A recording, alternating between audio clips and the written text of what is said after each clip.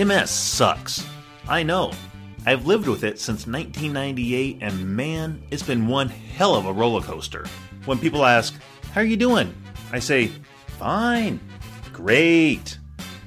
Really? Most of the time, it's a lie, because we're programmed to hide our struggles. I'm not a doctor or a researcher. I'm just a normal guy talking from experience. And let me tell you, sharing those experiences with other people living with MS has made my life 100 times better. So get ready for a belly up to the bar, honest conversation with real people who at first hesitate to tell the truth about life with MS, but eventually let it all hang out. I'm your host, Jim Fairchild. How you really doing?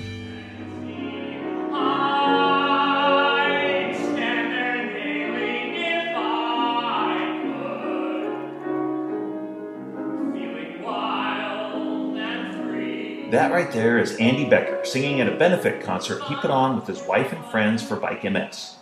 I hear that and I think, man, Andy can sing. I also know that Andy can do triathlons, and he is currently training to swim a 10K.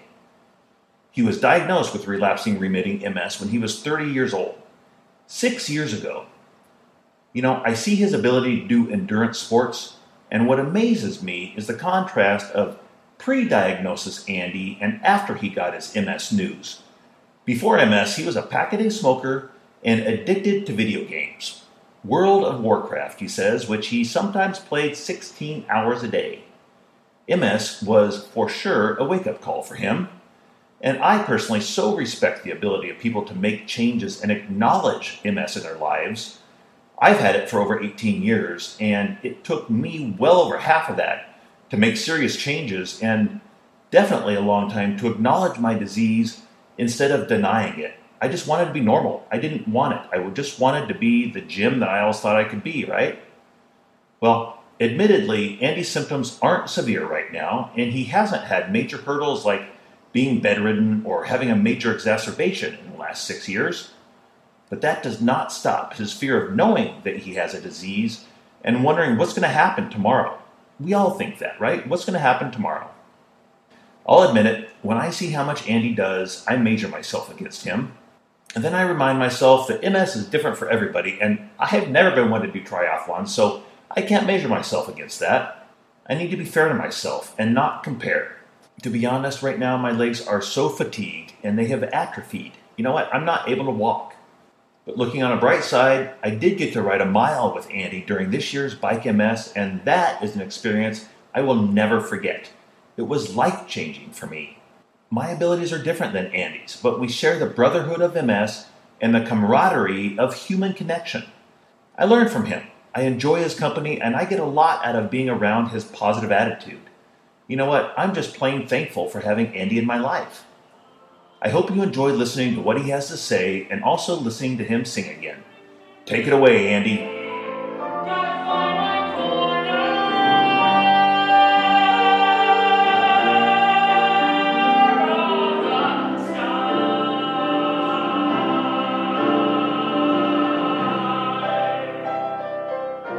Wow, Andy, I mean, you can really belt it out, and love that song. Has singing always been a part of your life? Mostly, yes. Up until, starting about high school, yeah. And what is it about singing that you enjoy? Honestly, my whole family is band people, and so I was the dark side and went over to singing.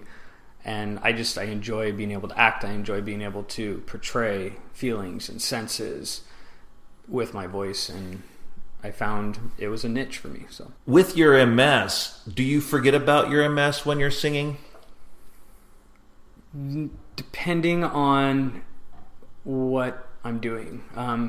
The song is from a benefit concert for Bike MS that my wife and I put on. Uh-huh. So no, I didn't forget about it then. But if I'm at the bar singing karaoke, yeah, it kind of goes away, goes out of my mind for a short period of time. Well, like you had just said, the song that you sang was at a benefit for Bike MS that you and your wife put on, and I know that was really successful. Did you get a lot out of that night, and what the reasoning was behind it? Oh yeah, I mean I think that was the highlight of probably my performing or my singing since I was diagnosed. I mean, probably more longer than that.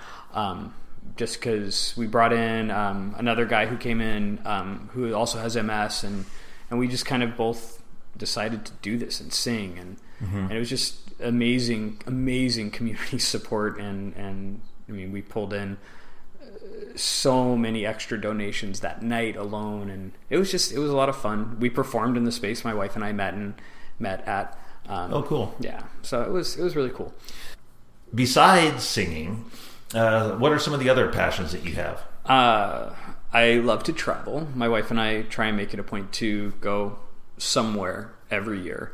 Last year we went to New York City and stayed with one of her good friends, and went and we saw 2 Broadway shows and just did the NYC thing. Her and I've been to Europe a few times, so that's sort of one of our big once a year pastimes that we love to do. And then the last couple years, well, since my diagnosis, I've been really passionate about endurance sports like triathlon and marathon and other things that go along that line. So you kind of say that kind of mildly, but triathlons and marathons in my eye are huge. You know, the fact that you do those is amazing. And the picture that I want to paint about Andy is the Andy that I have met is in great shape, and you're doing all these different things, and your MS is a little bit at bay.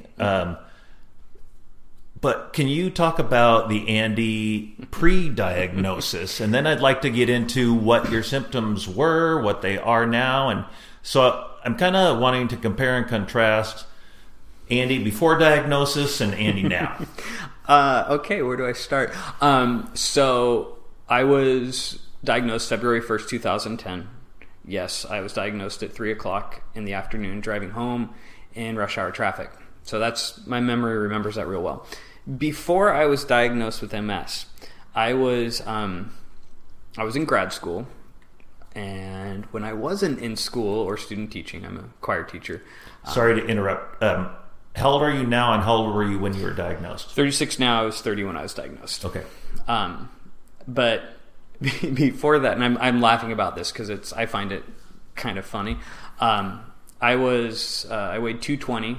I was a pack-a-day smoker. I did nothing athletic whatsoever, and I was hopelessly addicted to World of Warcraft. That was my pastime, against my wife's likings, and actually down to a point where she finally said, "You need to turn it off. We're done with the game because it's affecting your social life." So I was sitting the spring break that before I was diagnosed, I was logging 16 hours a day on World of Warcraft. And you could call that an addiction. It was an addiction. It was 100% an addiction. Yeah. Along with the smoking, and I have a bit of an addictive personality. But I started having numbness in my fingers. I started getting optic neuritis, so it looked like I was looking through water through my left eye, which really is not cool when you are very left eye dominant. I was in the Army. I was in the Army Reserves before I was diagnosed. I was the lead singer in the rock band for the band up in Vancouver, and basically I knew something was going on, and it was pretty crazy. It was wild. My diet consisted of a lot of fast food. I lived a pretty unhealthy lifestyle, basically. So it was weird. To look back, that's a different person. That's not even me anymore. Right. And so when you went to go see your neurologist, did you know what MS was? I had done a very minimal amount of research because my optic neurologist, this other lady, said it could be this. I don't think it is. And when she said that, then of course, like any regular human being, your mind starts clicking. I get online, which was like the worst thing to do. I know. I think there's a Google fear. Once you start Googling multiple sclerosis and you hear all the different stories, it gets scary. Yes, and I got in with my neurologist, and actually when I was getting the appointment set up with my neurologist, his receptionist said, "Don't go online." Flat out said, "Don't go online," because we would rather, if there's something actually wrong, let's talk about it instead of you freaking out. So I went in and he said, he called and basically after my first meeting said, "Yeah, you have MS, and let's have a meeting, let's get together and let's figure out where we go from here." So you're 30 years old, had been married for how long? You had to ask that. 5 years. Okay. How did it hit you guys? It hit me really hard. Like when I say I was driving home in rush hour, I had to pull over because I was crying, because it's kind of a huge hit, especially when you hear it over the phone. When you hear it over the phone, yeah, it's just like, oh my gosh. So, it was, my wife is super supportive, and we had a few hard days, at the very beginning, and then it was one of these things where,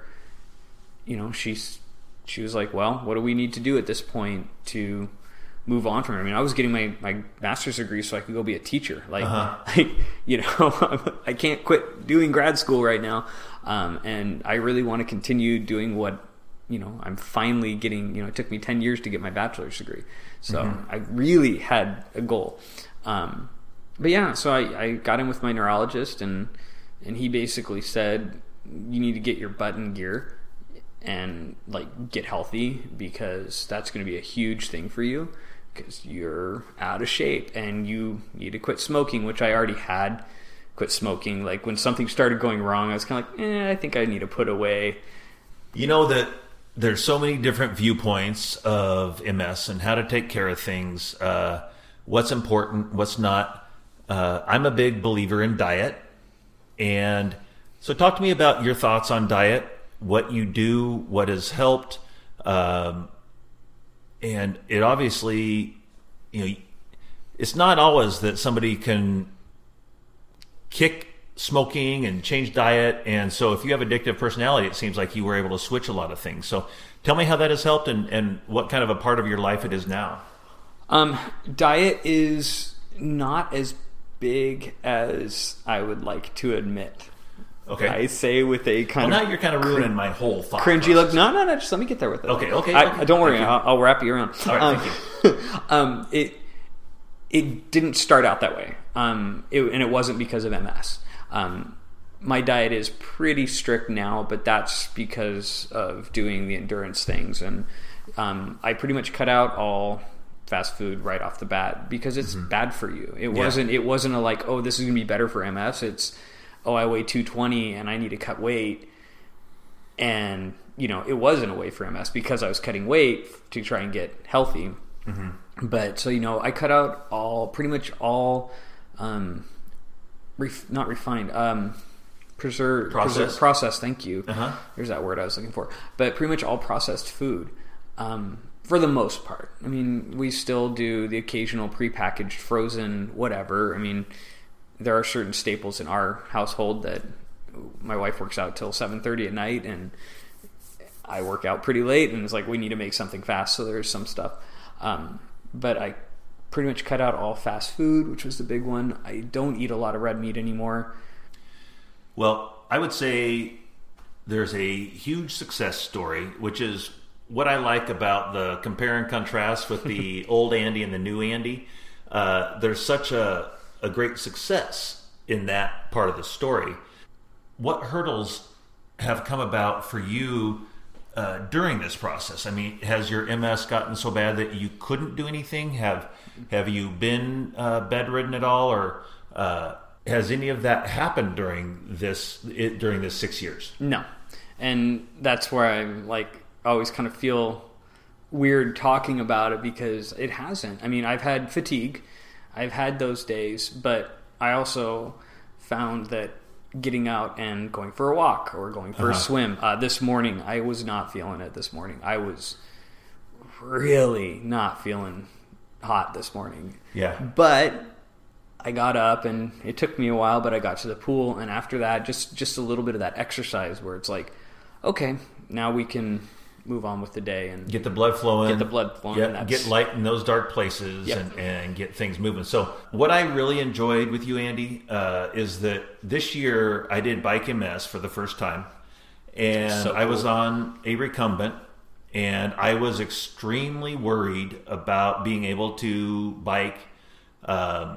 It was great because I got a horrible UTI a week before. Right. And so I was in the hospital for 3 days. I'm like, I can't do this Bike MS, but I really, really wanted to. So I got to ride with you, or you were nice enough to ride with me. And I felt a freedom on that bike that I have not felt in so long. To be able to ride and then just coast and cruise and just feel that breeze on my face. I was very, very thankful for that. And I got a lot out of it. What do you get out of biking, and what do you get out of being involved with Bike MS? Biking of the triathlon, the swim, bike, run thing, biking has always sort of been that's my happy place. And kind of like you say, where it's like, I can just go. You can't, when you're really biking fast, and I like to go fast, you can't have a conversation with somebody. You're in your own world. And as long as you're not getting hit by cars or falling. Which is good not to do that. It's only happened once. But it's one of those things where you kind of, I don't want to say it's out of body, but you're moving in a way that human bodies aren't meant to go, and it's cool. Like going 30 miles an hour down a hill, it's a total trip. It's freeing. Because you're like, it's very freeing. Well, and it's also terrifying, and it's exciting, but you can't be excited because you have to be focused on exactly what you're doing. It's just this mash of feelings, and I really like that. But you also said something when you first got here about setting goals and how important that is for you. I find that to be very important as well. What does that do for you when you're setting a goal and aiming for something when it's difficult, when your MS is acting up? What does setting a goal do for you? I think it gives me a reason to do what makes me healthy and what keeps the MS at bay. I firmly believe that exercise over anything else. And yes, I mean, I take Rebif. I do my injections 3 days a week. But I just, in my brain, in my soul, I know that exercise is what has kept everything at bay. So when I have a goal, like my next goal is the Applegate 10K open water swim. Wow. Which will be, 6.2 miles. Swimming 6.2 miles. Piece of cake, no problem. I'm terrified. It's my weakest of the sport. I'm nervous for you. But having a long-term goal, my big one was when I was diagnosed was Ironman. And it was it was a 4-year goal. I mean, from diagnosis to the actual Ironman, it was 4 years. But it was that thing to look forward to, and to when you really wake up and feel terrible and you just, you're fatigued, and, among all the other issues that we get, where you get in your own brain about, I have MS and what's going to happen to me down the road. You know what I'm talking about. And it's just like, that's my worst enemy. That is absolutely my worst enemy. And I call it the dark place. And I've been there a lot this summer, but I found that having a long-term goal is like, it'll pull me out of bed, where I'm like, all right, I can get up and I need to go work out, because if I don't do this, then, that goal that's a year away is going to be null and void. So I love goals. So, yeah. Well, you said a little bit ago that this personality trait of yours to set goals is unhealthy.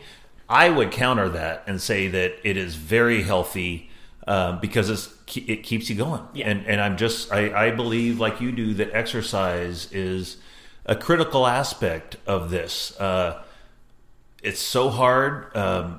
fatigue is probably my biggest symptom. So what I tell myself is that, I'm so tired, I don't think I can exercise. The kicker is that you have to exercise to not be tired. So do you find yourself being less tired after you exercise then? I do. Yeah. But it's really hard when I'm so tired, and what goes through my mind is, I have MS. Is it going to be worse if I exercise? Even though I know that it's going to be better because I've done it before and before and before. But it's that record player in your mind that you just worry about being more tired. Which I think that was when I first started this great adventure that is my life. It is my life. New life. My new life, yeah. Yeah. I think part of what helped me is once I really set my big goals, is, I hired a coach because I was finding myself not being accountable. Yeah. Like I was doing that. Like, I need to run today, but I just don't feel like it. I'm exhausted. I'm fatigued. I can't do it. And I got a coach, and she was loving and very nice, but also she would hold me accountable. And I also was paying money. And part of me is I have a tendency, if I'm paying for something, I want to show up. I want to actually utilize it, which I think is where the race goals come to mind, because if I've paid for a race, then I'm going to do the race because I paid for it. And she held me accountable, and my wife is really good at saying, "Hey, what's your workout today?" I'm supposed to swim, but I don't feel like. No, you need to go to the pool. Well, that's pretty good. And she's been a huge rock and realistic. I mean, she's smart, and she knows me. I know that you just went through an exacerbation and you changed your work schedule. Can you kind of talk about that, and how did that happen? What did you do? So I was dealing with a lot of stress and fatigue. I think a lot of it had to do with the beginning of the school year coming. It was the summer. We talked about it at Bike MS. We talked about it in support group about this whole self-care thing. And I don't know if you were there for the entire weekend of Bike MS, but I feel like one of the nights, and I could be totally wrong because my brain doesn't always work, but we talked about self-care a lot. And I was really struggling, and to a point where I wasn't getting off the couch all day type of thing, and I could tell something was going on. I went in for an MRI. I met with my neurologist Thursday before school started. I had talked to my principals a little bit about it, but he basically said, if you can, I agree with you that you might want to lessen your workload if you can make it work. I talked to my principals, who I told when they hired me 3 years ago, after they offered me the job, that, hey, I have MS. Just letting you know, there are going to be some days where I am going to call in sick because I had a bad shot reaction, or I just don't have the energy. And they're super supportive principals. Like, which is a blessing. I think. Yeah, and we've talked about that, and I've talked about that with a lot of people, and not all bosses are like that. But so basically they said, look, we can make this work. Let's talk to the district office, superintendent. I ran into her at school, and she was like, hey, I wanted you to know we are supporting you 100%. Whatever workload you need to work, great. That's fine. We support that. And so kind of made that ball roll. I mean, we did it within 2 days. The school district had everything changed around, and I have a recipe that I think about, all the little bits and pieces that make me better, that if I follow this, then I will be better. Do you have something that you do that might be a little bit different than what anybody else does to keep you motivated and keep you in a good, positive place? Yeah, and I struggle saying this because it can come across as incredibly insensitive. I have a mantra that's, I don't want it taken wrong. Yeah. Because my situation is not as bad as others. But I've been saying this for a few years now, and it's really bad. But good for me. MS was the best thing that ever happened to me. And that's sort of my little mantra, that I was, compared to what I was, I'm a different person, but I'm a much better person. And when I get into my really dark places, and that we all have, and that woe is me, I feel bad for myself, I have MS, and you know what I'm talking about. I remind myself of what I was before. And while the one thing that has remained a positive in my life is my family and my wife, but there were a lot of negatives that I don't like who I was back then. Right. And, you know, I don't like that person. And I'm a better person for it now. And I just have to remind myself of that. And, you know, if I'm out on a long run or a long ride and I'm feeling awful, I remind myself of that. Like, hey, remember in 2010 when you couldn't run a mile? Yeah. And you were unhappy?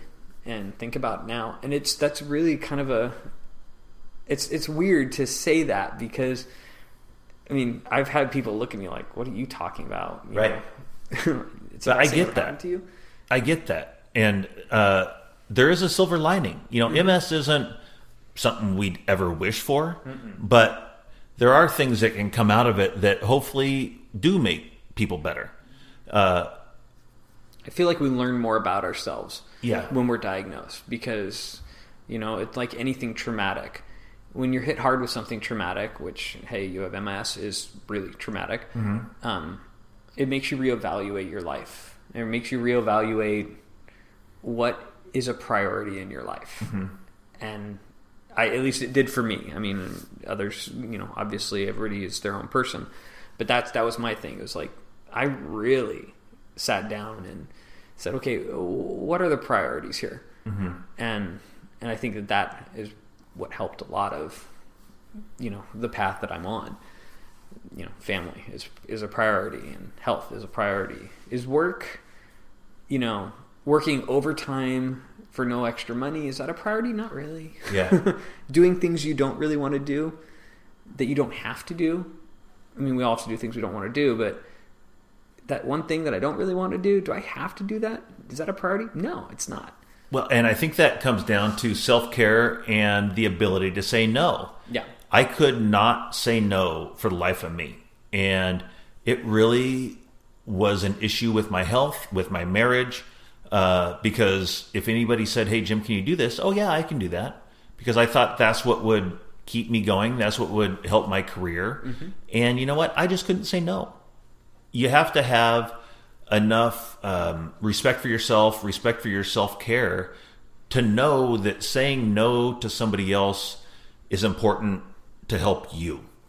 And that's how you can stay healthy, for sure. Well, we're in a society that is a yes society. You know, we're expected to work overtime. Yeah. And we're expected to do all these things. We should do this. We should do that. And, you know, and that's not what is healthy, especially for those of us who are dealing with things like MS, fibromyalgia, any of those things, that the blind, the invisible diseases. It's like, sorry, I can't do that. I may look normal, I may act, but there's a lot of things that I really can't do. Do you have a pet peeve that somebody may say, or that, and how do you handle it? Well, I mean, this is an audio thing, but I'm a pretty fit guy, and so I do get the, oh, you look fine. I get that a lot. Yeah. My mantra, or not my mantra, my response is always, I'll trade you.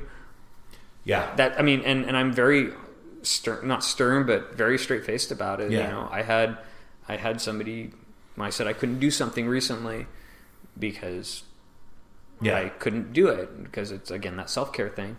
Well, I mean, but you look fine. I mean, you'll be fine. Right. No. Well, you look fine. I'll tell you what. I'll trade you. Yeah. Let's just walk a mile in my shoes, please. Yeah. For, you know, just a day, I'll trade you. I would gladly give up having to give myself shots 3 days a week. Yeah. Gladly. You know, I'd gladly give up waking up every morning going, okay, we're good for another day, or okay, I feel really bad today. So. And what about the worry? What scares you? I'm worried that I'm going to wake up one day and not be able to walk. That's my biggest fear, is like, right? I mean, I'm knocking on wood. Because you know, I mean, it's MS.